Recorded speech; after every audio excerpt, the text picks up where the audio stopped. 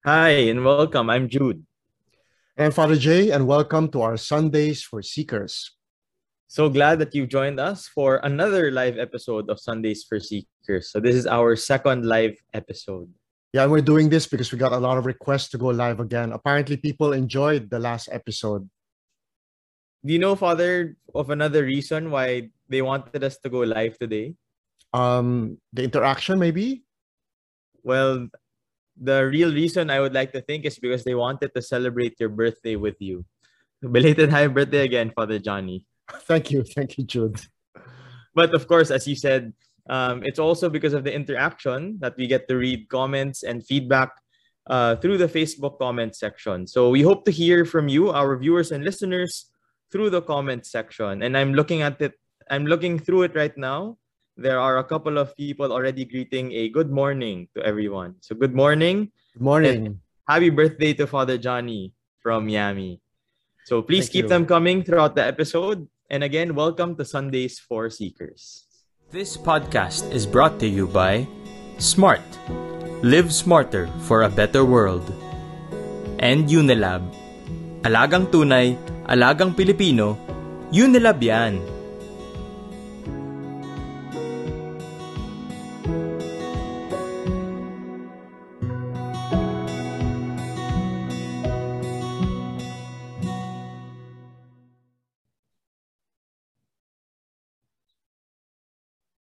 In our last episode, our burning question was how can we find God in all things? That was in celebration of the Feast of St. Ignatius of Loyola.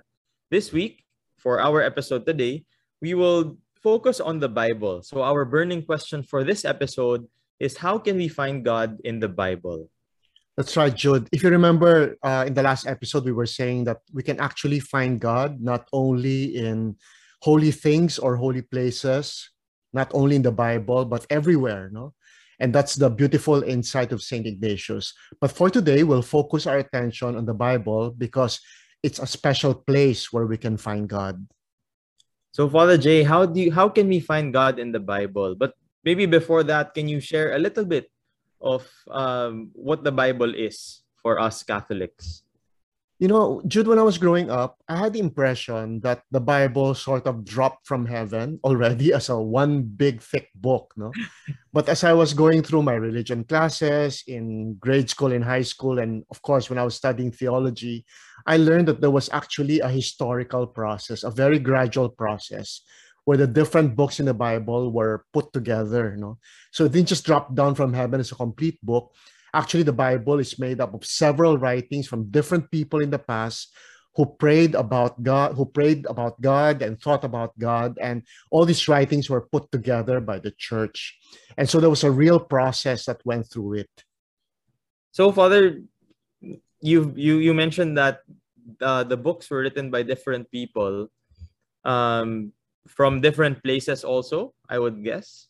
Yeah, if you remember, the Old Testament is actually the Hebrew Bible, no? So our brothers and sisters from Judaism, they a lot of their books we actually adopted as our Old Testament. So that's certainly a whole set of writings that the Catholic Church decided to include in the Bible. And of course, we have the New Testament, which is more about our Lord and what happened to the church after he ascended to heaven.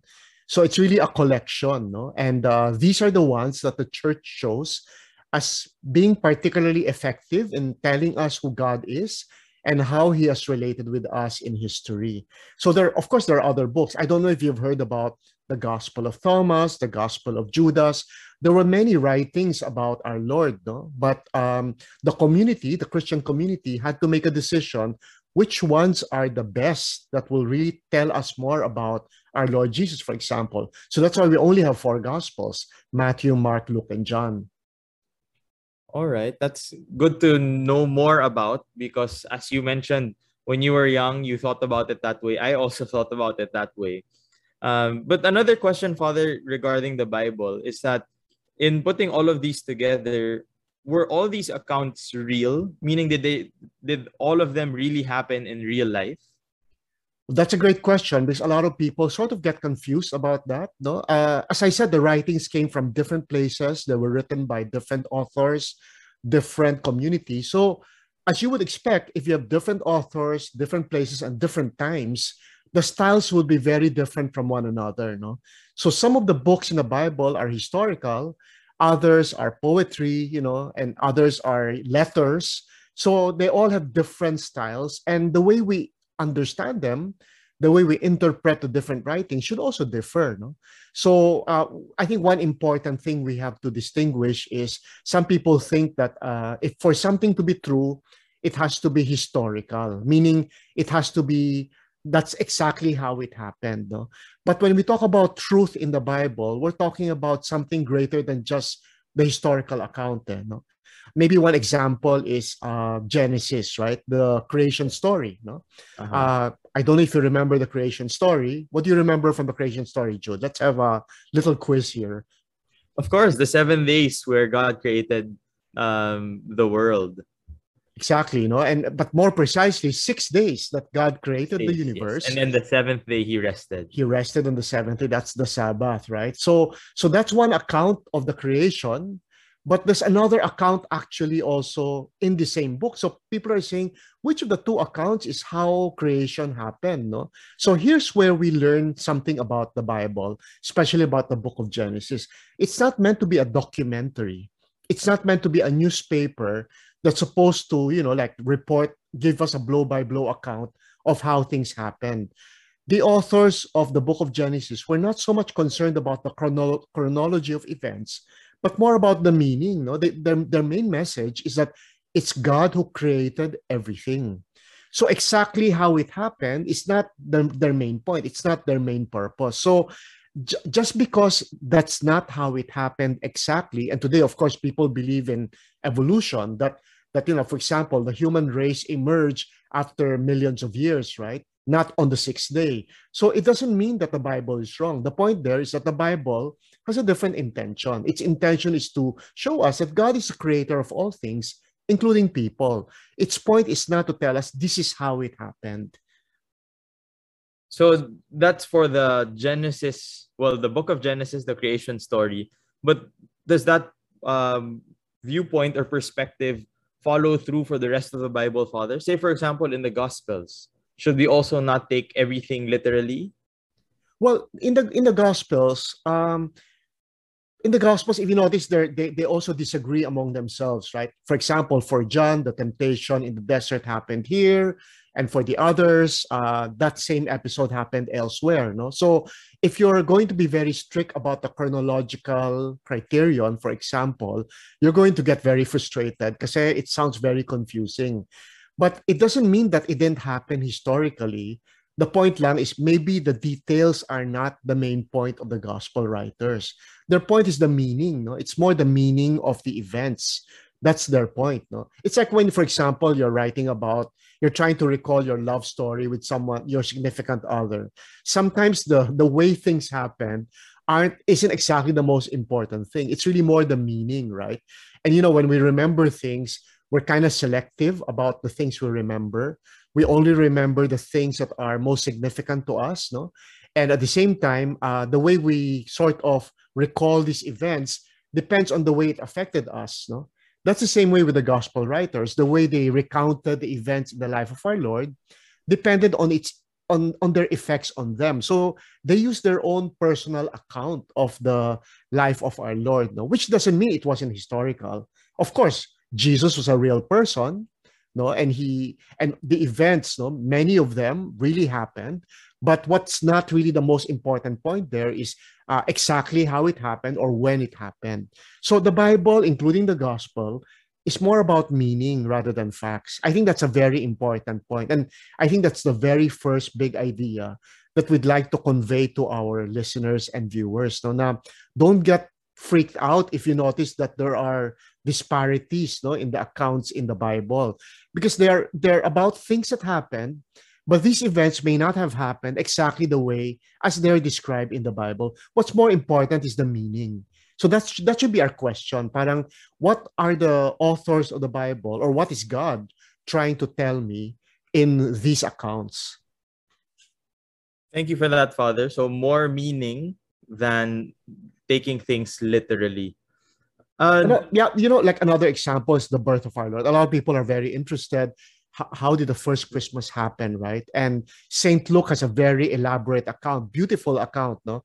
But Matthew also has does not mention many of the events in Luke. So people are wondering exactly what happened, no? So our people begin to wonder, did it exactly happen that way? We don't know if they happen exactly the same way. So the question is not so much, did the birth of our Lord happen in this way? That's not the right question. The right question is, what does it mean? No? What does it mean? I think one important message, for example, is, like the fact that he was born outside the town. No, they couldn't find a room in the inn, right? So, what is the meaning of that? They actually not have a place. We don't really know. Probably they really had difficulty. But the more important message there is, our Lord was so ordinary that when he was born, the world didn't really stop. No, only very few people knew of the event and went to visit him. Most of the world just went on their merry way, and that's a very important message. No, that God, can be found in the most ordinary things, which is actually our point the last episode, right? That God can be found in all things. So I think it's important for us to pay attention to our questions when we're reading the Bible. It's not so much, did it happen exactly the same way? But what is the meaning of this event? What is the meaning of this account in the Bible? Actually, Father, now that you've mentioned Christmas or the birth of Jesus, one of the things that people associate very much with the Bible and ask about the Bible is, where in the Bible does it say that December 25 is Christmas Day? Like, how did we know that these dates actually fall into these events actually fall into these dates that we celebrate nowadays? Very good question, because the answer is it's not found in the Bible. No, and that's an important point about the Bible also. The Bible is a very privileged place for us to learn about God and to hear his message, but the Bible does not give us everything. For example, we don't know how Jesus looks like. We don't know if he had brown eyes or black eyes or blue eyes. No, these descriptions are not there. And in the Gospel of John, the evangelist also said there are so many more things that our Lord did which cannot be, included in the Gospel or in the book. No, so we can't expect the Bible to tell us everything. No, in fact, one of the, I think, important messages that we'd like to convey to our viewers and readers is that the words in the Bible are very, very important. No, but the silences in the Bible are just as important. What do I mean by that? What I mean is that what is said in the Bible, of course, we should take seriously, but we should also read between the lines and try to imagine what is not being said and to ask ourselves, what does that mean? No? Because that's where we can really appreciate, I think, the message of God. No? The Bible is really like a window to another world. So, for example, if we're reading the infancy narratives in Saint Luke, we are learning about what it was like during the time of our Lord. No, but it's also a mirror to our own life. No, it also tells us about our lives.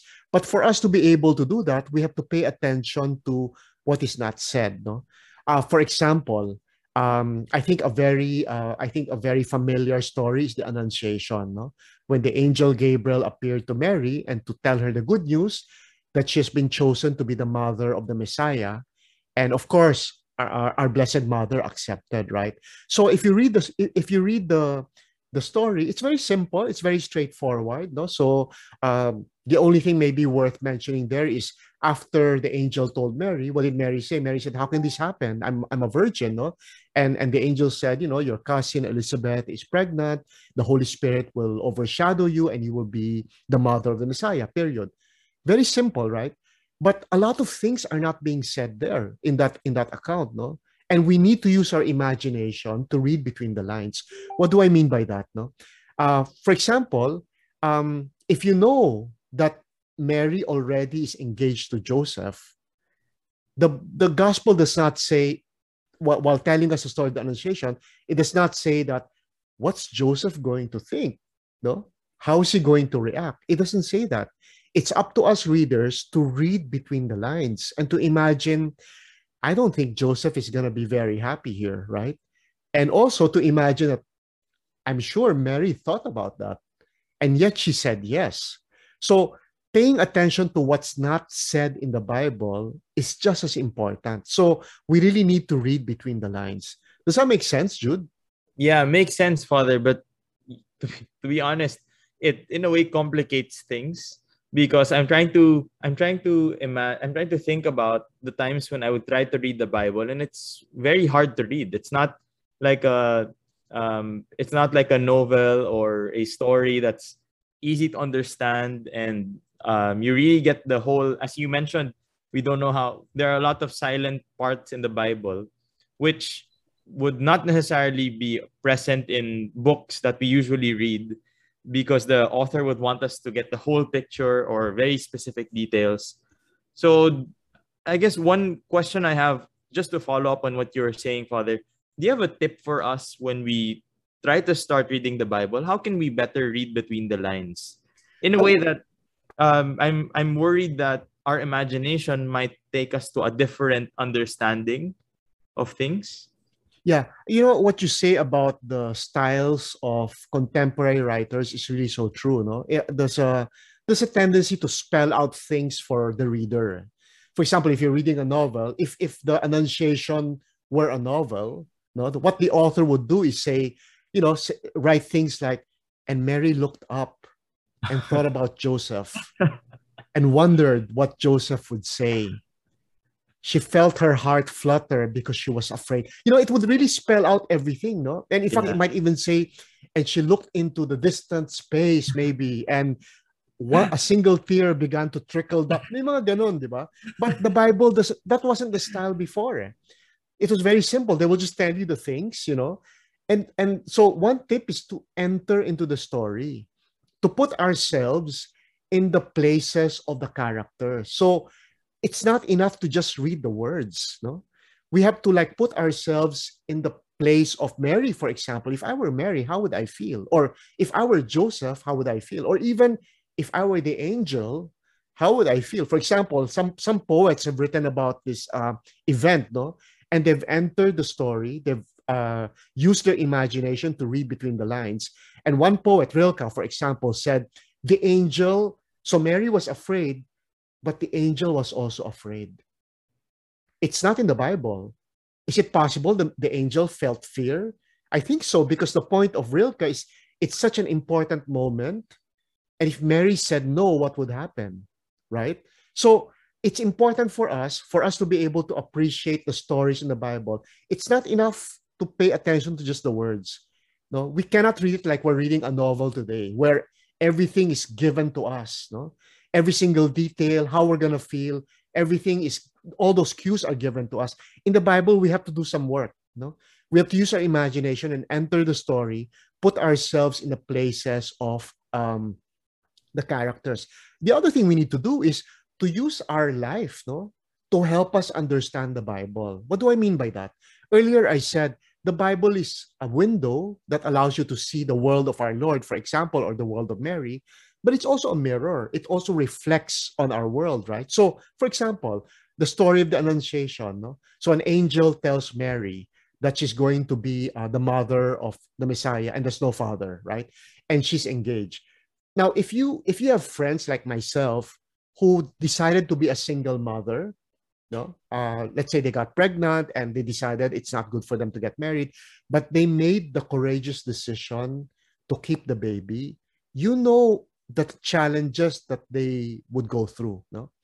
And because of your experience with these people, you'll be able to appreciate the heroism of Mary more, no? If you just read the words of the account, you're just saying, oh, okay, so she accepted. But if you know how difficult it is to be a single mother, especially before, you're going to say, wow, that must have been really hard for Mary to say, yeah, she made some sacrifices there. She risked her lives. She risked her life because, as we know, adulteresses were stoned to death during the time of our Lord. So you begin to appreciate the story more and you appreciate the message more. For example, one takeaway would be, wow, it really takes a lot to say yes to God. No, yeah. It's not a nice, it's not a nice road trip, right? There are gonna be crosses and difficulties and suffering, and Mary accepted that. So what about me? What's the Lord asking me to do? What's going to be the trade-off?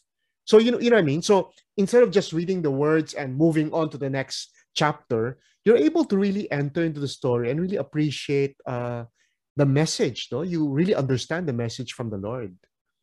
That's a good point, Father. Really entering into the story. I like that point specifically because a lot of people also ask why we repeat readings, especially at Mass, right? We repeat readings year in and year out.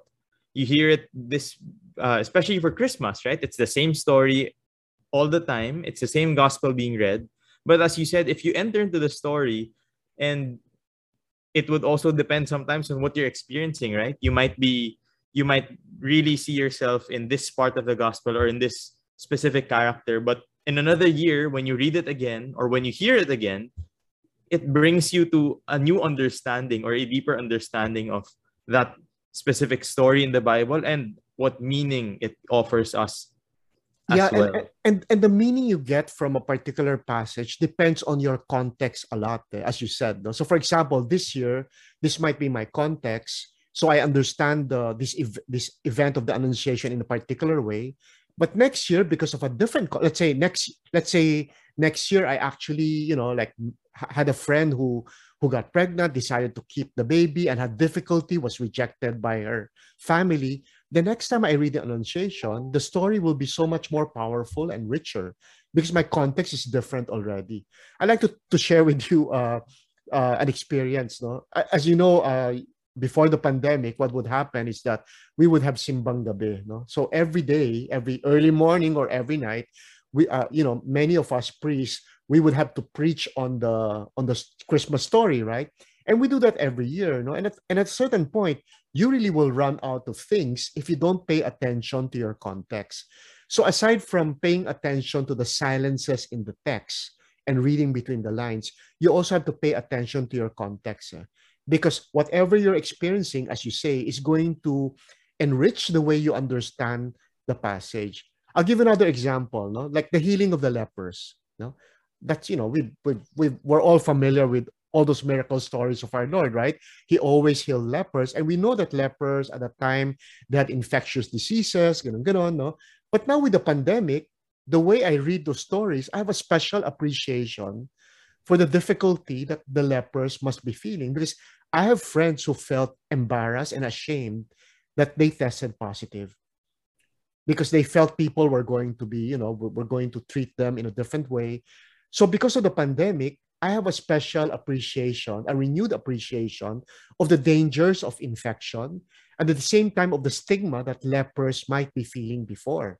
So that's another example of, like our context affecting the way we read the text of the Bible. Another example is, what happened in Afghanistan, right? I don't know if you saw that viral video where a lot of people, clung on to the U.S. military plane, and because in their desperation to get out and to escape, and a number of them fell off the plane to their death. No, now if I were reading the flight to Egypt, remember Joseph, Jesus, and Mary were in danger because Herod wanted to kill the baby, right? And an angel told Joseph, "Get out of here." I think that viral video will make me appreciate the fear of Joseph even more. No, I mean, they would cling onto a plane if a plane was there, right? But so in short, that sense of danger is sort of magnified because of that viral video in Afghanistan. So that's another example of how our context can really enrich the way we understand the Bible. So I'd like to encourage our viewers and listeners to do two things. No, when you read the Bible the next time, pay attention to what the Bible doesn't say by imagining what the characters are going through. But number two, pay attention also to yourself. No, what's your context? Have you ever had a similar experience before? No, have you met people who are in a similar situation? And try to allow those two things to sort of, like interact with each other, because the meaning of that passage is going to be so much more meaningful and powerful if you do that. So that would be my tip, I think, in trying to, like interpret the Bible. Let's allow the silences of the Bible and also our own experiences to interact with each other so that we can have a really meaningful interpretation of whatever it is we're reading. Thank you, Father. Before we move on, let's just read some comments from our viewers and listeners. We have one from Stephanie. Father Jay, that's how all these historical novels about biblical accounts come up. Beautifully written too, to explain or rather to try and fill in the gaps of those silences in the Bible. That's a great comment, because that's exactly what you're supposed to do when you're reading the Bible. It's almost like you're writing a book, or you're making a movie. You're creating a movie, and so you have to imagine the details that are not supplied in the Bible. And what happens when you do that? The story becomes more real, right? Because you begin to appreciate the characters more. So that's a great comment. Thank you. Another one from Jesusa. Well, this is more not so serious. I always have a difficult time imagining angels. Baka nakakatakot pa nga sila. Well, there might be some truth to what you say, of course we don't know how angels look like. Usually they're portrayed as cute little winged creatures, right? But angels are very powerful, no? So we don't know what they look like. We don't know how the angel Gabriel looked like when he appeared to Mary, Yeah. And if you watch films, there are different interpretations. Like in one film, the angel looked like a very ordinary person, no? In another film about the Annunciation, it was just light, no? And of course, in other films, it's really an angel, no? So we don't really know. We don't really know. So again, you have to imagine what they look like, and maybe you learn something about yourself and about what God's trying to tell you when you use your imagination. And imagination, most people say, imagination is something we don't trust, right? It's not real. But that's one of the things I learned about praying with the Bible, that our imagination is actually very important. No? Of course, you have to think about what came out, right? Because if what came out in your imagination is absolutely absurd, obviously you shouldn't follow it. No, but the imagination sort of opens the door for you to understand the Bible more. It helps a lot. From Aldo, Father, if the Bible were a telenovela, the Annunciation would have taken 3 months to finish, replete with zoom close-up shots of Mary and the angel Gabriel. Exactly. And if you pray that way, you're going to get so much more from that short, very familiar passage of the. Many of us, when we heard the Annunciation, I heard this before, I know the story, I know the ending. And so we just skip through it. But can you imagine if you actually prayed like it was a telenovela? And you really imagined every second, even if it took you, I don't know, several times, no? You're going to really be able to chew on the meaning of that story. It's going to really affect you, no? And that's the way we should pray with the Bible, no? We should slow down. We shouldn't just, it's not like a news article na, what's the ending? What happened next? It's not like that, no? It's really, because the Bible isn't just a source of information. The other big idea we want to express to our viewers and listeners is that the Bible actually, more importantly, is a place of encounter with God. Now, that's where we encounter Him. And how can we encounter Him if we're just rushing, if we're just trying to understand? No? And it's using our imagination that we can experience the stories of the Bible. No? If you try to imagine what Mary must have felt, what Joseph must have felt, what they might have looked like, no? And if you also use your own experiences to imagine all those things, like you have friends who are single mothers, you have fathers who are worried about their families during these COVID times. There are many stories like that, right? Fathers who are like freaking out already because they don't know what to do, how they can protect their family. So if you're praying over the flight to Egypt, you can use that experience or use that emotion if you've felt that, like if you've been worried about your family, to pray more deeply, to understand more deeply what the flight to Egypt is all about. So you really have to allow your own experiences, and the silences in the Bible to sort of interact with each other. So Aldo, that's a really good suggestion. Imagine praying as like creating your own telenovela with all those, all those close-ups and even the music that comes in at the right time, because that's what we're used to. Yeah. If only we'd really take our time to read through the Bible that way, Father. Another related question from May Lapez Amador, how do you read the Bible and not end up becoming a fundamentalist? It's nakakatakot. Yeah, maybe we should define first what a fundamentalist is. No, a fundamentalist is precisely someone who agrees with everyone else about the Bible, all believers, that the Bible is a very special way for God to communicate with us. No, so the Bible is really a privileged place of finding God. No, the difference is that the fundamentalist, given what we've been talking about, would be someone who would be just focusing on what is written, only on the words of the Bible, and taking the words literally. So, for example, if in the book of Genesis it says, that God created in 6 days, some fundamentalists would take it that far and say the theory of evolution is false because God created the whole universe only in 6 days. So that would be the danger of being fundamentalist. You pay attention only to the words and you take the words literally. Now, just recall what we were talking about earlier. We're saying we also have to pay attention to what is unsaid in the Bible, the silences of the Bible, and we have to use our imagination. So the approach we're proposing to our viewers and listeners, which I personally have found very, very helpful, is a freer approach. No? It's a more trusting approach. Like you trust the Holy Spirit will guide you. No? So when you try to imagine the events in the Bible, you're using your imagination. You're not allowing the words to sort of constrain you. No, you're not allowing the words to straitjacket you. Now, these are the only things I can think about or pray about because this is exactly what the words say, and only these things. No, you can actually imagine things like maybe Mary was afraid because of Joseph and so on and so forth.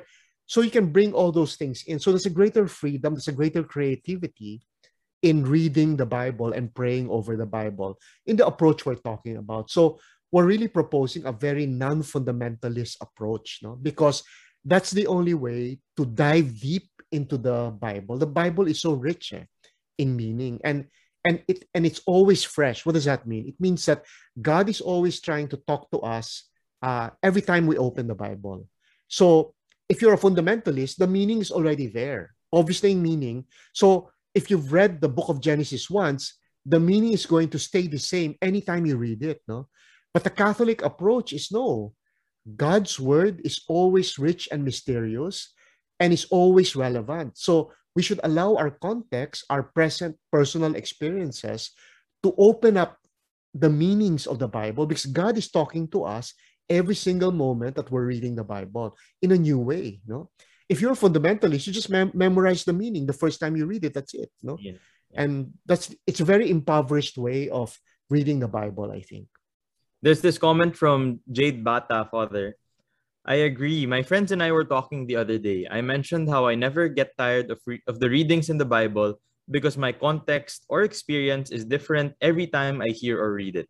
What I find unrelatable this year would be the theme of my life the next. Sometimes I'm the prodigal son. Sometimes I'm the brother. That is so, thank you for sharing that, because that's also been my experience. There are times when I'm reading something and it doesn't mean anything to me, for example, but something happens to me. The next time I read it, something else leaps out of the page. No?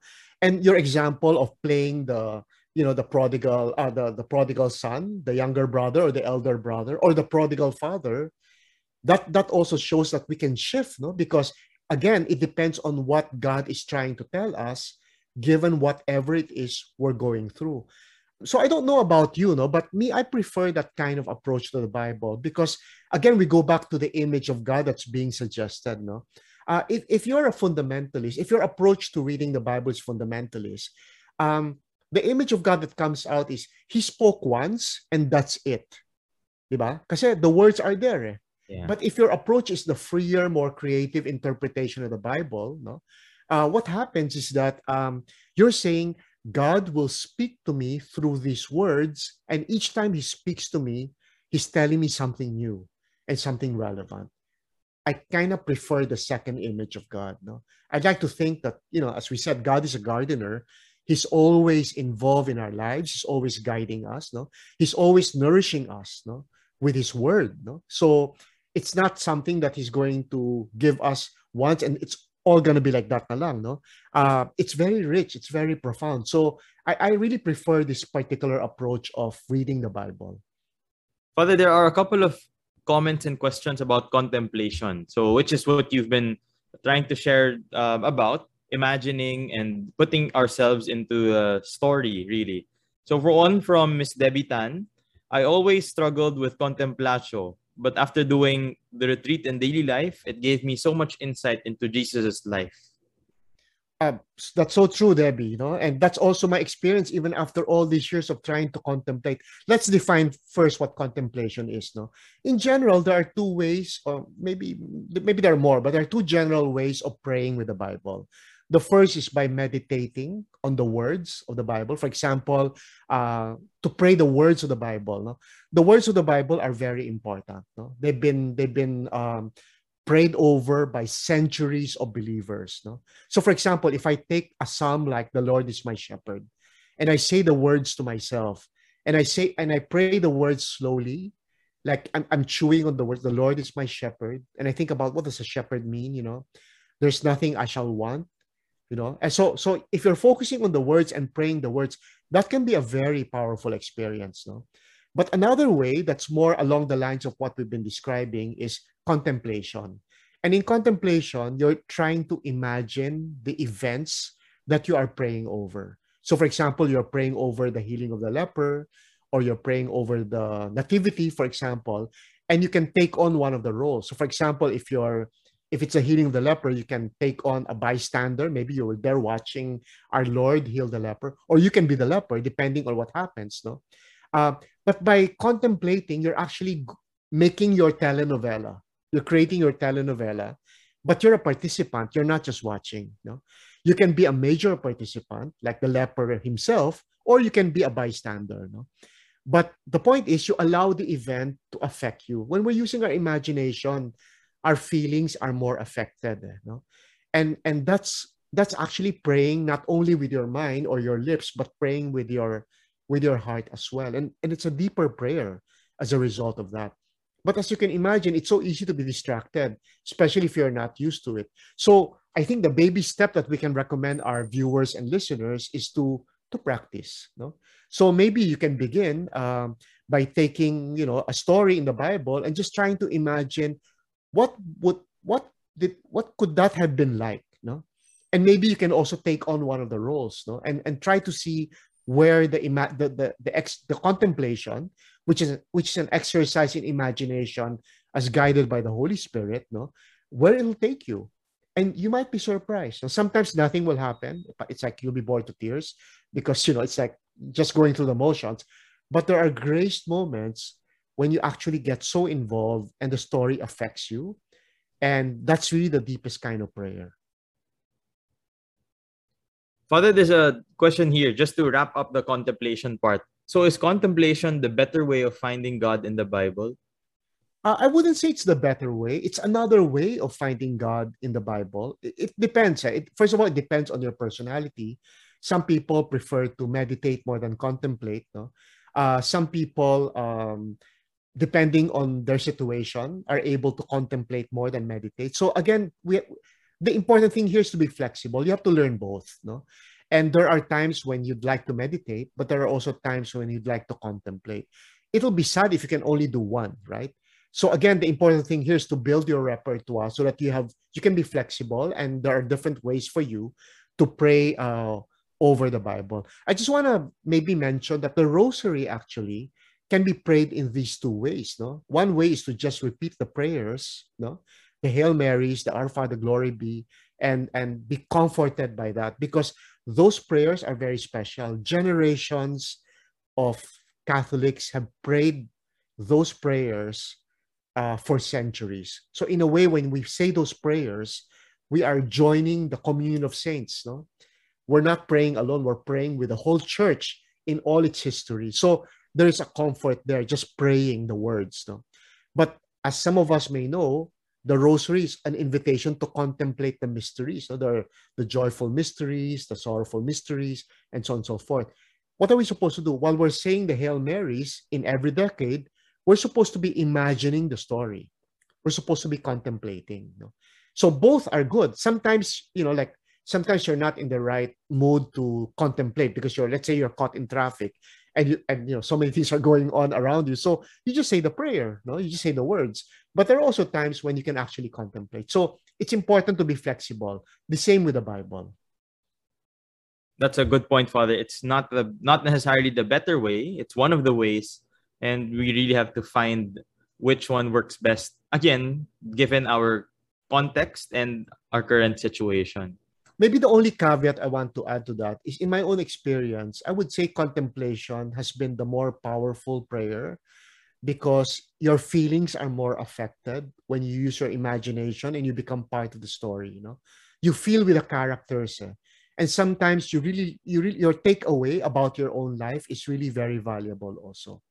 There've been many experiences where praying over a story in the gospel using contemplation has really affected me and affected my life. No? So I would encourage you to really explore that also. Another question, Father, from Joanne Soler. How do I discern if my own interpretation of or what I've read between the lines is truth? Well, that's a great question, because it's not enough to just do the contemplation, because as we know, sometimes it can go all over the place, right? Because our imagination can run wild. I think the most basic thing is the church teachings, no? Like, what does the church teach, no? Is it consistent with that? Secondly, you can always, again, it's like when you're discerning, you can check with somebody else, no? You can check with a spiritual director, or maybe a friend who's also serious about his or her faith. You can discuss it. That's why faith sharing or sharing about the Bible is very important, because we can also check with one another, no? So, for example, if I come up with an absurd contemplation, sometimes it happens, no? And then my takeaway is about doing something immoral. Obviously, there's something wrong, right? So there are criteria, and it's not enough to just pray and contemplate. We need to evaluate and review our prayer and say, what could God be trying to tell me? Is this something consistent with morality, with the church, and also with logic? I think that's also important. Yeah, so that's an important step, actually. And that's a good point, Father. Really sharing what your imagination or what your contemplation leads you to would also allow you to not only, in a way, validate, but also learn from other people. Because sometimes in their own contemplation, you also get to see that, oh, there's a different side to things. And I didn't think about it that way. Thank you for sharing it. Thank you for sharing that insight as well. And even prior to that, what my experience has been is that sometimes I do the prayer, right? So it's all experience. If I don't think about it and write about it or talk about it, it becomes very vague. It's almost like, what happened just there? I felt good, but I don't know, right? But if you write about it, or if you talk to someone about it, it becomes clearer. The experience becomes clearer, and you begin to understand the experience more, no? So I would really encourage you to think about and review your prayer if you do contemplation, because the experience is very powerful, but you also have to interpret your experience. What does your experience mean? What is God trying to tell you, right? And the only way to do that is to think about it, write about it, or talk about it, or share about it. Thank you, Father. From Joanna Pacheco, I've been watching the series The Chosen. Many imagined events there. Nakakaaliw to see the very human side of Jesus. I haven't seen it, but I've heard a lot of good reviews about that TV series. And so there are all sorts of interpretations, right? So that's an example of, in a way, the director contemplating the life of our Lord. Many of the things in The Chosen, I would imagine, are not explicitly stated in the Gospels, but the filmmaker decided to use his imagination. So it's up to you to ask, are these interpretations helpful? Are they making you, fall in love more with Jesus? No? Does it make you want to follow him more? These are the questions we need to ask when we're evaluating our prayer. Question from MJ Binarao. I always use Lectio Divina, but I always focus on the word or phrase that struck me the most. Hindi po mismo sa event. Okay lang po ba iyon? Okay na okay yun. That's one way of praying. You focus on the words, and if it's very helpful, that's good. But I would suggest trying out contemplation about the story and entering, para at least you become flexible and you have more, you have more ways of praying in your repertoire. And you might be surprised, no, at the graces you will receive. So it's good to do as many types of praying as possible, because really, praying is really spending time with the Lord, no. And so, like when we spend time with our friend, we don't want to only do one thing with our friend. Let's just have coffee. Let's have coffee today. Tomorrow, let's have coffee again. We're just having coffee all the time. That's great, no? But there are also other things you can do, right? And when you spend time with God and you're doing different things, you're creating memories with God. Prayer for me is really creating memories with God. So, for example, if I imagine myself in, let's say, in the Nativity, and let's say this actually happened in one of my retreats, I imagine myself as like someone who's helping Mary and Joseph. Of course, that's not in the gospel, right? But that's where my imagination took me. I was trying to help them find an inn. I was running around. So it's like creating memories with God. It's like that's going to be part of my relationship with God from now on, because I was there in a special way, during my prayer. So creating memories with God, I think that's a great way to define prayer as well.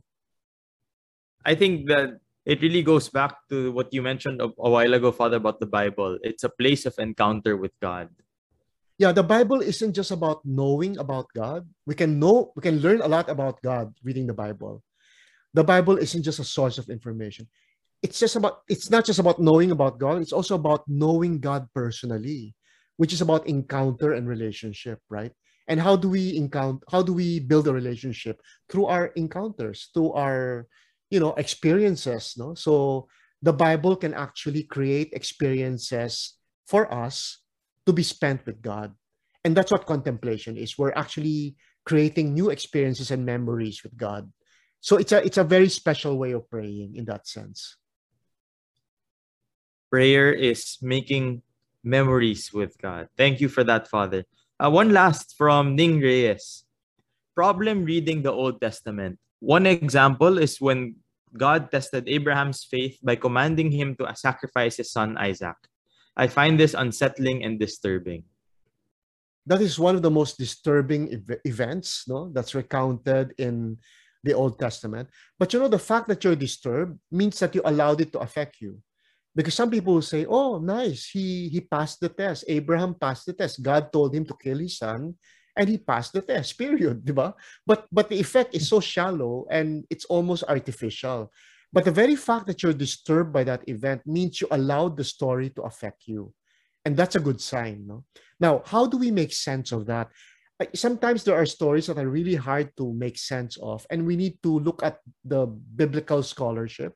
What are the scholars saying about about the event? No, and that particular event in the life of Abraham can actually warrant a whole 1 hour discussion. But very briefly, because I also struggled with that story, I'm like, what kind of a God is that? Why is God going to ask Abraham to kill his son? Was he serious? No? And then suddenly he takes it back and says, oops, I was just kidding. The angel was sent to stop him. No, I mean, can you imagine what Abraham must have felt? Again, the Old Testament doesn't say that, right? The Old Testament didn't say Abraham was traumatized by what happened because he was so worried about having to kill his son, no? Or the Old Testament did not say anything about what he felt Sarah would say, his wife Sarah, if they went home and Isaac told Sarah, well, mother, guess what? Father tried to kill me today, Things, those are not said, but that's very important. That's what makes the story really special. Also, what happened to Isaac? He probably needed therapy after that, right? I mean, do you think he trusted his father again? Or if he did, what did it take for him to? So there are so many untold things, no, in that story that you can actually dive into, no. So I would invite you to enter and not be afraid, and try to let the story affect you, because that's really what praying is. It isn't just like keeping the story at a distance and saying, yeah, I know the story already. Nice, period. Hindi ganon, no? You really have to enter the story. Thank you, Father. I think that's a great way and great place to end our podcast for today on how we can find God in the Bible. I think it's good to just say that, to emphasize that it's not enough to pay attention to the words, but also to read between the lines, to pay attention to what is unsaid in the Bible, and use our imagination to enter the story. And it's also important to say that we should allow our context to affect our understanding of the text, right? Because God's word is always rich, it's always new, it's always relevant. So the context, our context, helps us to understand the text better. But Jude, I want to add one more thing, no? The true test of the Bible making a difference in your life is when that's reversed. What do I mean by that? No? When we're reading the Bible as literature, our lives are a context. We should use our lives as a context to understand the meaning of the text. No? But when we're praying over the Bible, when we want the Bible to be scripture, there should be a reversal. Our lives should become the text, and the Bible becomes the context. What do I mean by that? This means that we now need the Bible. The Bible stories, our praying over the Bible is now our way of understanding our life. Our life becomes the text, right? So I think that reversal is important because we're the authors of the text of our life, right? So we write the text of our lives. So it's important for us, I think, to keep that in mind. Thank you for that, Father. That's a really good way to end. We have to reverse it, and our lives will be the text, and the Bible will be the context. So you've already wrapped things up for us, and again, you please do share your insights with us through the comment section, so that if you watch it again, or if there are others who watch the stream again, they can also hear what you have to say. So if you want to hear more from Father Jay, follow Pins of Light on Facebook and YouTube. He posts his weekly, every Sunday, 1-minute homily. And you'll hear more about it after this for a short break. And after that short break, we have a special announcement. So please stay tuned. Every Sunday, Pins of Light comes up with a 1-minute homily, something to provoke you into prayer and reflection. Get your weekly Sunday Gospel fix. Follow the Pins of Light Facebook page at facebook.com/pinsoflight. Also available in Filipino at facebook.com/pinoylights. If you want to subscribe to Sundays for Seekers, you can find us in all the usual places where you find podcasts. Be a Sunday Seeker by joining our Facebook group Sundays for Seekers at facebook.com/groups/Sundays4S.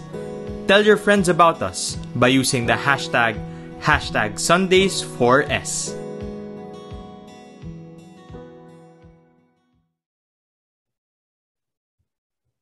Father Jay, I heard you have a new book. I do have a new book. It's called Pins of Light, Scattered Hints About God. And it's really a collection of the reflections and homilies posted on Pins of Light. But the great thing, I think, is that we've included the comments of our online faith community. Wow. Because, the only reason I'm doing this really is that, I get a lot of reaction from our online community. And sometimes what they say is even better than my reflection. So what we've decided to do is compile the reflections. And I've included some very personal reflections here. And I've also included the insights from our community. So I hope our viewers and listeners will consider buying the book. It's already available for pre-selling, no? And I think, Father, if I'm not mistaken, that book is being published to celebrate your 60th birthday, right? Well, you could think of it that way because it's coming out around this time on my 60th, no?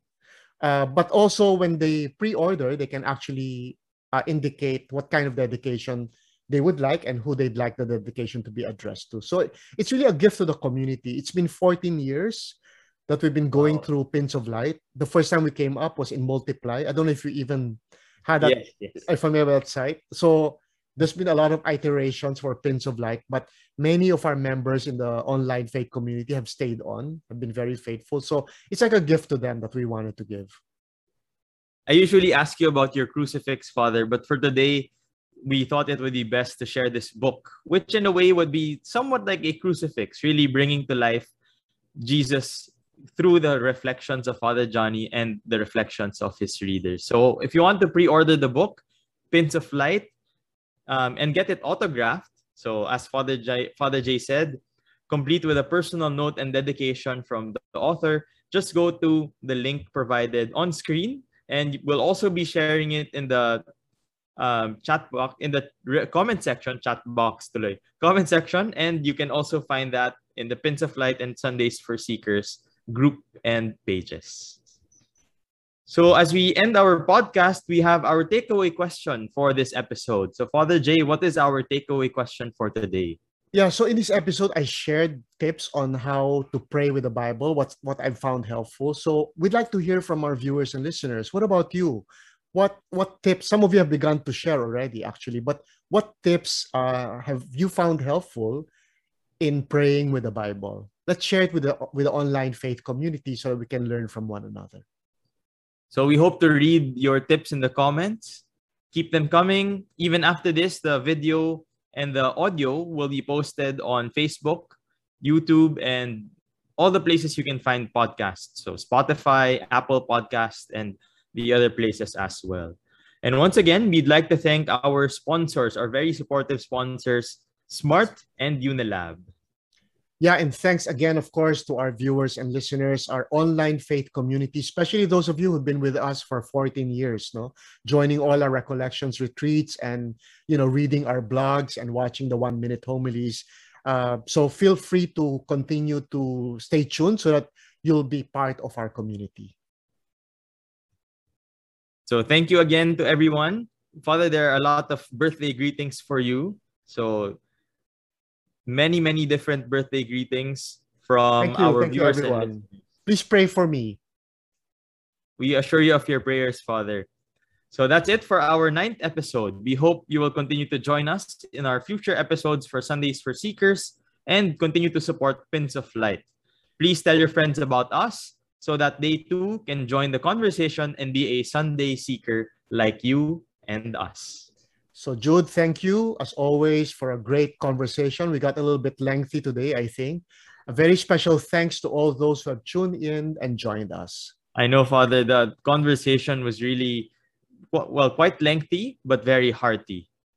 So we hope to see you at our next podcasts. And please tell your friends about us. And meanwhile, as we always say here, keep the faith. And keep on seeking.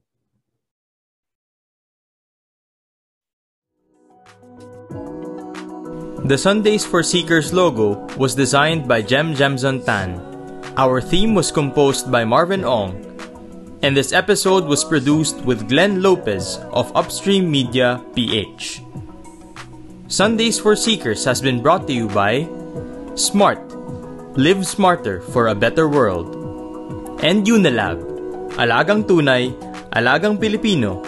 Unilab yan!